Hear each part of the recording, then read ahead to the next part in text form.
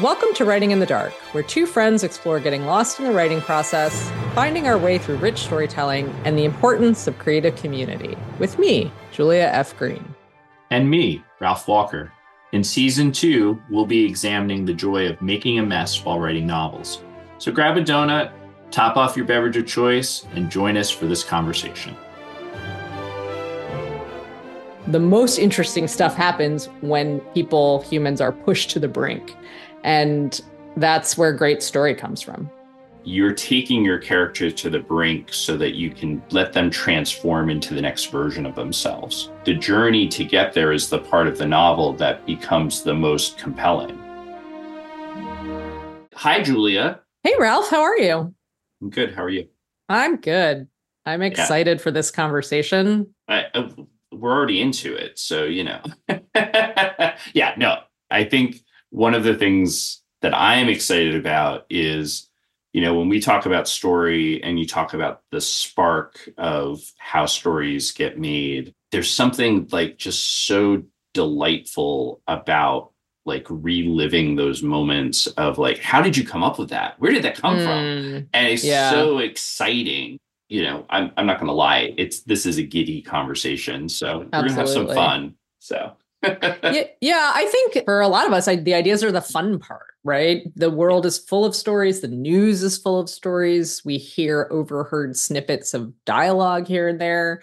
Mm-hmm. And I think in some ways, the writing of the story is the hard part, but the coming up with the ideas, and that is just my idea of a good time. Yeah, same. And the best part about it too is you can do it anywhere at any time with anybody, all by yourself, or you can be with 100 people and you can have a blast with this kind of stuff. So we're going to talk about some fun stuff today. I want to know, I know you're writing a novel. I know you've written lots of other stuff. Do you have a particular source for your ideas? Do they come at you morning, noon, and night? How does it work in that brain of yours? Dangerous questions. Yeah. You wrote it, so. Yeah, I did write that question. You're right. For me, it is very much about like either a character or a setting or a moment and taking that element and then colliding it with, something that is an itch that I haven't figured out how to scratch yet. So I'll tell you a story about how I generated a story for Sing. And this is not about my novel. This is about something else. But there's a spot in New Jersey where there is an overpass over a highway.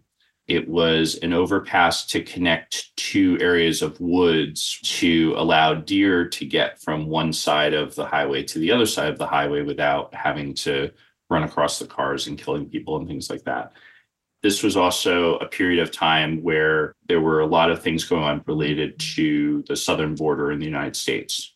And for whatever reason, those two things found each other. And I started to think about how would I take this crossing over a boundary and then take some characters that are trying to cross a boundary and collide all of these things together and see where it goes. And so I wrote a piece called Deer Crossing that turned into a short film. And for me, that was a perfect example, taking the kind of flint of the world that we observe and then asking a question that would be the kind of steel of like, well, what would happen here and why would it happen here? And then seeing what sparks fly out of that. I love the way that you said that because almost all of us, I think, are able to come up with ideas and we have lots of things that fascinate us or interest us. But it's almost that second building block that you put on top of the first one that is crucial to taking an idea from just sort of a whim or something a little thinner to something a little bit more substantial. And I remember that period of time. For me, it was when my spouse broke his leg quite badly and was unable to walk for a few months. And I kept thinking about walking and what it means to be able to walk, to move your body through space, and what it might mean if that's your only path to survival. I kind of spun on these ideas around this theme for a while and then eventually wrote an essay called Dislocation. It is fascinating to me the way that the personal and our sort of day-to-day anecdotal noticings can very easily intersect with what's happening in the world at large. And that can be but one kind of jumping off point to layering the story, I think. I love that. And I think one thing that helps an idea rise from just, a spark or an idea into something that has enough meat to it to really drive a story is that it is both personal and universal. And that ability to find something that is, why are there a million love stories? Well, because everybody has a personal connection to a love story and everybody can relate to a love story. And yet it is deep and personal and affecting. And so it's a wonderful thing to write about. It's a wonderful thing to explore, and everybody has a different version of it. I find ideas through my observations of others or observations of the world. And then I think those ideas really take hold when I understand how they're affecting to me. And then it turns into the thing of, now, how do I reflect it back in a way that makes it personal to everybody else? Right. Yeah. You say those steps as if they happen quickly and easily. No, absolutely not. I think particularly what you just articulated, which is that often we see things in the world and they capture our attention and we don't fully know why. Yeah. And often for me, the writing process is kind of discovering where that connection lands internally and come back with my obsessions and then go, why am I so interested in these specific things? That's a fun part of the discovery process of writing. And it can be a challenge sometimes too, I think. I mean, well, let's go back to that for a second, because, when you're generating ideas, when you're in that stage of being open to taking in new ideas, because I think ideas are almost more consumed than generated in some ways. How do you start to filter them? What's sticky to you? I think a really basic metric is how often I come back to it in my mind. Wonderful and challenging thing about me is that I find tons of things interesting and fascinating, but I'm a little bit like a kid. Some of them I'll be obsessed with for 4.5 seconds. So I often look out for what keeps coming back to me. An example of that is I'm working on a piece of flash fiction that I still don't know 100% what it's about, but all of us, I'm going to say, remember when the Titan submersible departs sea level, descends, and implodes. And this was international news. And we read and we were fascinated about it. And there were plenty of hot takes and there was plenty of, I think it's easy to denounce the rich guys, which isn't inappropriate necessarily. But I kept coming back to it and I kept wondering, what is the sticky bit for me in this? Is it that a bunch of rich guys died? Not really. I ended up realizing that I was interested in the son who was on that submersible, who his mother was supposed to go. And then in the end, she traded spots with him. And I got really into that. I kept coming back to it, both when it was happening and then in the aftermath, in the months after. I thought, oh, these people are still gone. How are their lives reorganizing and the lives of the people around them reorganizing after this event? So when it sticks, I pick at it to try to figure out what the sticking point is. Yeah. And eventually, hopefully, I get there.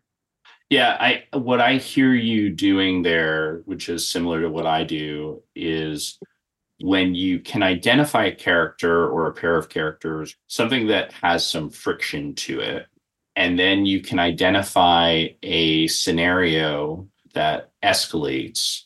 There's some real power to that, to kind of see where it goes, right? It's kind of the roller coaster effect of like, oh, come on over, get in the car with me. Yeah, we'll put the seatbelt on. Great. Click, click, click, click, click, click. Whoa! All of a sudden you're off and running. And for me, that part is so fascinating. How are you going to make this thing worse and also still plausible and also still interesting? And who would ever do that? Why would they do it? It just opens up this encyclopedia of questions, each one of them more fascinating than the next.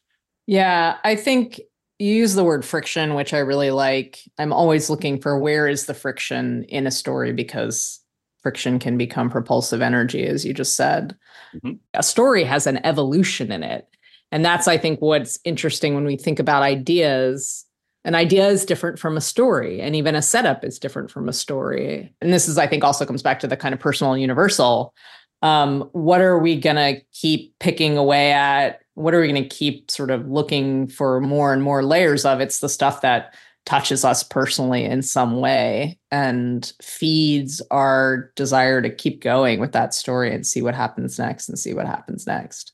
There's so much in what you just said there, but I think when we make art of any kind, part of the process of making art is allowing yourself to fall in love with whatever it is that you're making. And it also is allowing yourself to, in many ways, become obsessed with it, giving yourself permission to say, this is something I need to spend time with. I need to make space for. And for me, and I know for you, it is important that the things that we're making space for in our own lives do have a personal piece to them, right? Where am I in that? And what am I obsessed with in that part of the story? When I can answer that, that's when I know I've got something to really chew on. Right? Yeah. One of the things that I find entertaining about my own writing practice is coming to that understanding of where am I in the story is very much a part of the journey. It is not something I understand out of the gate. I understand there are definitely writers who do have that as part of their process. But for me, I'm kind of those writers, by the way. Yeah, exactly. For me, I'm also getting in the car and putting my seatbelt on and going, I wonder what I'm going to find out about these characters, about me, about the world. Like, this is going to be a good time, hopefully. I mean, it's going to have some probably eek moments to it, but overall, I find that process entertaining. And it leads me to kind of ask you this question. I know that you and I both have lots of ideas of various sizes. And I'm curious how you go from all these great ideas and these scraps of paper to, the dreaded blank page where we have to build something that someone else can understand. Yeah. And how do you make that leap? I think when I get to the point where I've got an idea that's sticky enough that I've been, like you said, beginning to obsess about it, my next step is to figure out the who. Who is the character that I care about here? I wrote a novel a number of years ago that was that started out in a very simple concept of I was trying to write a story about stealing water. And I started to build a world around it. And I said, okay, well, let's make it easier. Let's say we're going to steal ice. And then I said, well, let's make it a little worse. Let's make it a lot of ice. Let's make it the biggest heist of ice ever. So let's steal an iceberg. That story is about a character who is working through grief in the actions that they're taking to solve a crime, which is not what I thought when I started. When I started with the character that I wound up writing about, I just thought it would be really cool to have a helicopter pilot who is chasing down these guys who are trying to steal an iceberg. And then I started to pick at that character and go, well, why on earth would she do that? And then as I worked through all that, I found their wound unexpectedly. And once I found that, I was in. And I was like, okay, let's do it. 2 years. Pen to paper, nose to the grindstone. Let's make it work. So what I think is a really fun kind of paradox about my own writing process is I often start with a character and a character in a specific setup. And the paradox is working forward and working backwards simultaneously. I enjoy taking a protagonist and kind of pushing them through all these different dramatic scenes, conflict, and kind of, what's going to happen next? What's going to happen next? But what's so funny is that to discover what's going to happen next, you have to look into the past. I always think of fiction writing as sort of standing in a tunnel of funhouse mirrors, and you can sort of see a vision of yourself, 100 mirrors in the front of you, and then 100 versions of you in the back, and you don't really know exactly where you are. I'm making fiction writing sound like just so much fun. just get lost there. It'll be great. Yeah. It'll be easy. Yeah. Yes. No, it's a carnival, right? It's a roller coaster. It's a carnival all at once. I like that analogy of like finding character in the funhouse mirrors, because I do think that there is that thing that we do as writers, as you work through each scene, as you work through each moment with a character, each one of those is like a layer of a funhouse mirror. Talk to me a little bit about, how do you generate your characters? Like, does somebody just pop into your mind, or do you just pick somebody, you're walking down the street and you're like, oh, you look interesting, maybe you fit in my book, kind of thing? Yeah, that's an interesting question. And I think it depends. The way I generate character is I always am going to start from some point that feels grounded in reality, whether it's a physical detail or a job or an attitude. And often it's a voice. I hear these people's voices in my mind and I start writing them down. So you have something that feels solid. And then when I get to the page, there's always a deviation that I wasn't expecting. And when I start to think about what that person looks like, or where they live, or what their job might be, or who the people closest to them are, that's where I will often early on discover something significant that I did not see out of the gate. I agree with everything you just said, and it's so interesting. I find for myself, I often will have somebody in my head that is my starting point. And my propensity is generally to take that character through a scene or two, just straight up, just to see kind of what happens. And then to kind of throw that away and start again, because they usually reveal something, like you said, that I don't expect. Yeah. But I will say the other propensity that I have is to say, I try very hard to say, oh, I'm starting with this person in my real life. That never works for me, just for clarity's sake. But the exercise of doing that is a really helpful exercise, because it unveils to me who the character needs to be. The sparks that we talk about are generated by us doing the work. Right? They're generated by us observing the world and asking hard questions and then testing those things. But some of that is just iteration, right? And then seeing what really sticks. Yeah, I think testing is the key word there. And for every scene that makes it into a draft, and I don't even think a first draft, every scene that makes it into the third or the fourth draft has been written 4 or 5 different ways. Some might say it's inefficient, but we don't come to fiction writing for efficiency. We come for the joy. And you sit down and you start pushing the characters to do what you think they're going to do.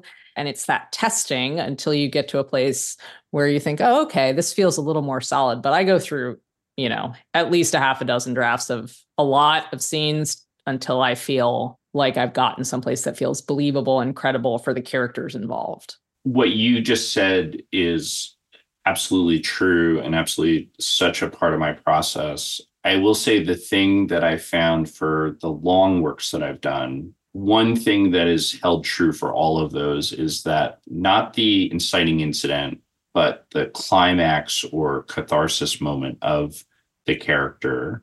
That's the idea that's been stickiest for me.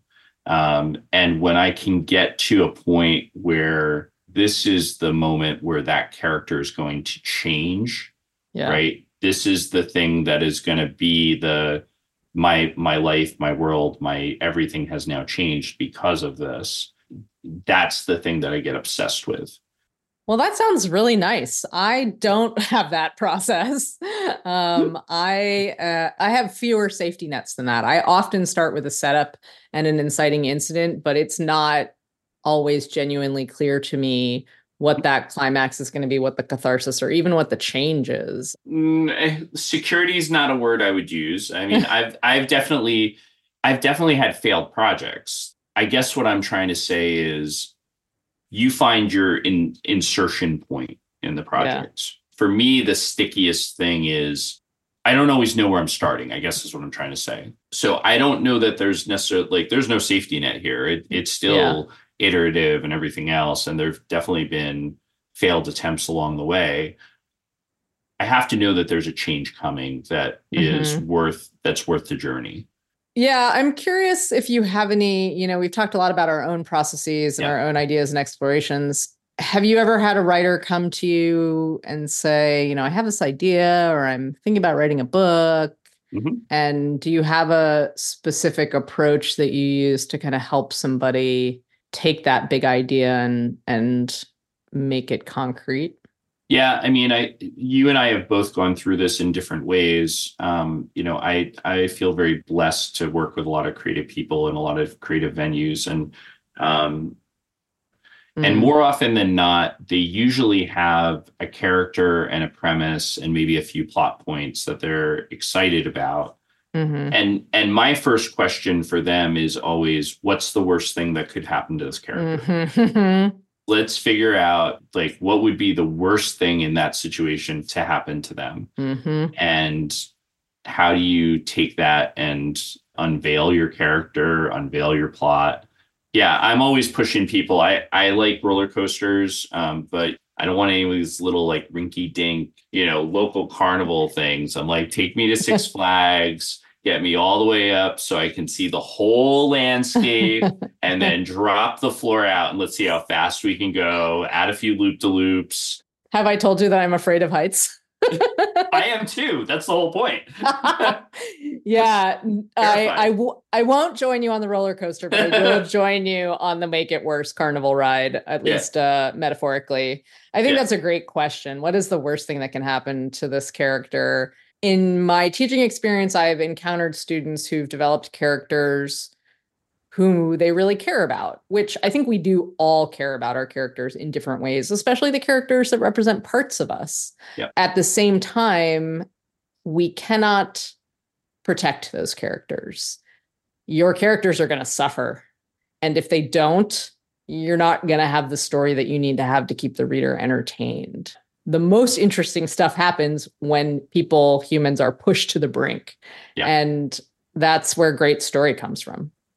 I think the idea of making it worse is somewhat antithetical of just you're tapping into a part of your own artistic self that's like, I'm going to do the worst things possible, But there is also the thing of like, for me, the salve to that is you're taking your character to the brink so that you can let them transform into the next version of themselves. The journey to get there is the part of the novel that becomes the most compelling, right? That's the reason people tell stories. And that's the reason that people enjoy stories, is because they want to know, how did this character, this very simple, frail character, transform into this amazing other character? How did they get from point A to point B? What do you do when you have a student who comes to you and says, I think I have a story idea here, and I think I know where I'm going with this, but I'm not sure? I have a couple different techniques, and there are some students and writers I work with who like to rib me a little bit, because often my advice to people is to just keep writing, which can be unsatisfying. That being said, I think depending on the situation, something more directed can be useful. And there are a couple of resources that I go to. One that I really like, but I think can be a little bit challenging and overwhelming for people, is write the first scene and write the last scene. Who cares about what you don't know? Just see what's going on in there and what the feelings are and maybe what the change is. And in a less kind of extreme version of that, there are a number of craft books that have really great writing prompts, like character discovery prompts. These questions that feel a little bit less high stakes than write the ending of a book or write the ending of a story, but that quickly raise the emotional stakes. What's the secret you've never told anyone? That prompt for a character, you can discover some really explosive stuff that pretty quickly starts to lead to, oh, I'm going to write this scene, and then I'm going to introduce this character. So smaller prompts to tease out some of these more explosive details and character aspects, I think can be really helpful. Yeah. I find it fascinating when you have a character that you're a little bit obsessed with and they're not letting you in. Yeah. I've certainly had that. I suspect you have too, Mm-hmm. where it is like, oh, I've got a really interesting premise and I have a character who is going to be in this premise, and whether they like it or not, I'm going to put them there, right? Yeah. and those are the stories to me that, like, if you can crack that, really generally have legs. But also there are times where you can't crack it. That's okay. You know. Yeah, I often say to people, and by people I mean myself, where does the foundation feel solid? So mm-hmm. I have a number of imaginary friends. I'm working on a lot of different kinds of stories, and I know something about each of those characters. I don't know everything. Right. But when I'm struggling with that reveal and I can't get a character to quite let me know about this part or that part, I go mm-hmm. to where I do know what the character is going to do and start from someplace that feels a little more solid and then push them inch by inch kind of off that mm-hmm. steady ground. Yeah. The other one for me is I'll do the thing where I try and just get more and more specific. I try and sharpen the pencil. Yeah. Right. So instead of saying, okay, this character is a mother living in a town in New Jersey, I will say, oh, this person is a 48-year-old mother of 2 children, and she's been living in a, Jersey Shore town, in a cottage in the middle of winter. Okay, so just getting a little bit more specific about like digging into that often helps to unveil or, show some opportunities to kind of crack that shell. I agree with that. And as you said that, I pictured her in this cottage alone on the shore. And I thought, let's have a weather event. Let's make the power go out. Let's make her need to do something to protect herself or survive. And then, I think it's a great example of how once you start to dig on those specifics, story and action and conflict present themselves. And that's part of the reason why it's fun to do the observation game of when you are looking at a stranger or you're observing a conversation or you're listening in, you have those specifics at your fingertips, right? Yep. You can just go for a walk around your neighborhood and find 1,000 stories, which is the blessing and the curse of a writer. Exactly. Right? And for me, it's the added blessing of, look at this world we live in. There's a lot right now that's not great, but there's billions of people on the planet and they're all stars of their own stories and colliding into other people's stories. And it sounds cheesy, but I find that really cool. I agree 100%. You can pass the cheese over here anytime. I want to ask you one last question before we kind of wrap this up. When you think about your novel, why are you the right person to tell that story? I'll be honest. I think a lot of people could write the story that I'm writing. And I think this particular story traffics in some of my personal obsessions and also comes with a voice and a sharpness that I don't really see out there in the world right now. I think what you're describing is about authenticity. It's about what is it that makes your writing authentic to you. And I think the closer you get to that, there's no one else that can write that story, right? Yeah. Because it's authentic to you. Yeah. Is that how you feel about, is that your answer to the question, why are you the right writer to tell the story that you're working on? I think for me, the project I'm working on right now is a deeply personal project where I've poured a lot of lived experience into the work. And that doesn't mean that the story couldn't be told through another author's hand. It just means that it would be a different story. And that's still a valid story. Absolutely. I think one of the things you're touching on, which is you get to hold on to your idea. It's much more about being the keeper of your story. And I think we all have the right to tell the stories we want to tell and explore the things that we want to explore on the page. And maybe that's for a long period of time, that might be just for us. You're hitting on the heart of it in a lot of ways of find that idea that you're obsessed with and see if it's a story that you want to tell. Gosh, this was fun. So fun to talk to you today.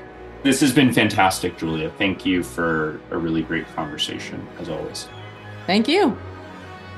Thanks for joining us today.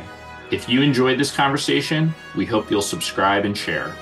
We'll be back again soon with more thoughts on living a creative life. To learn more about us, you can find our links and social media handles in the show notes.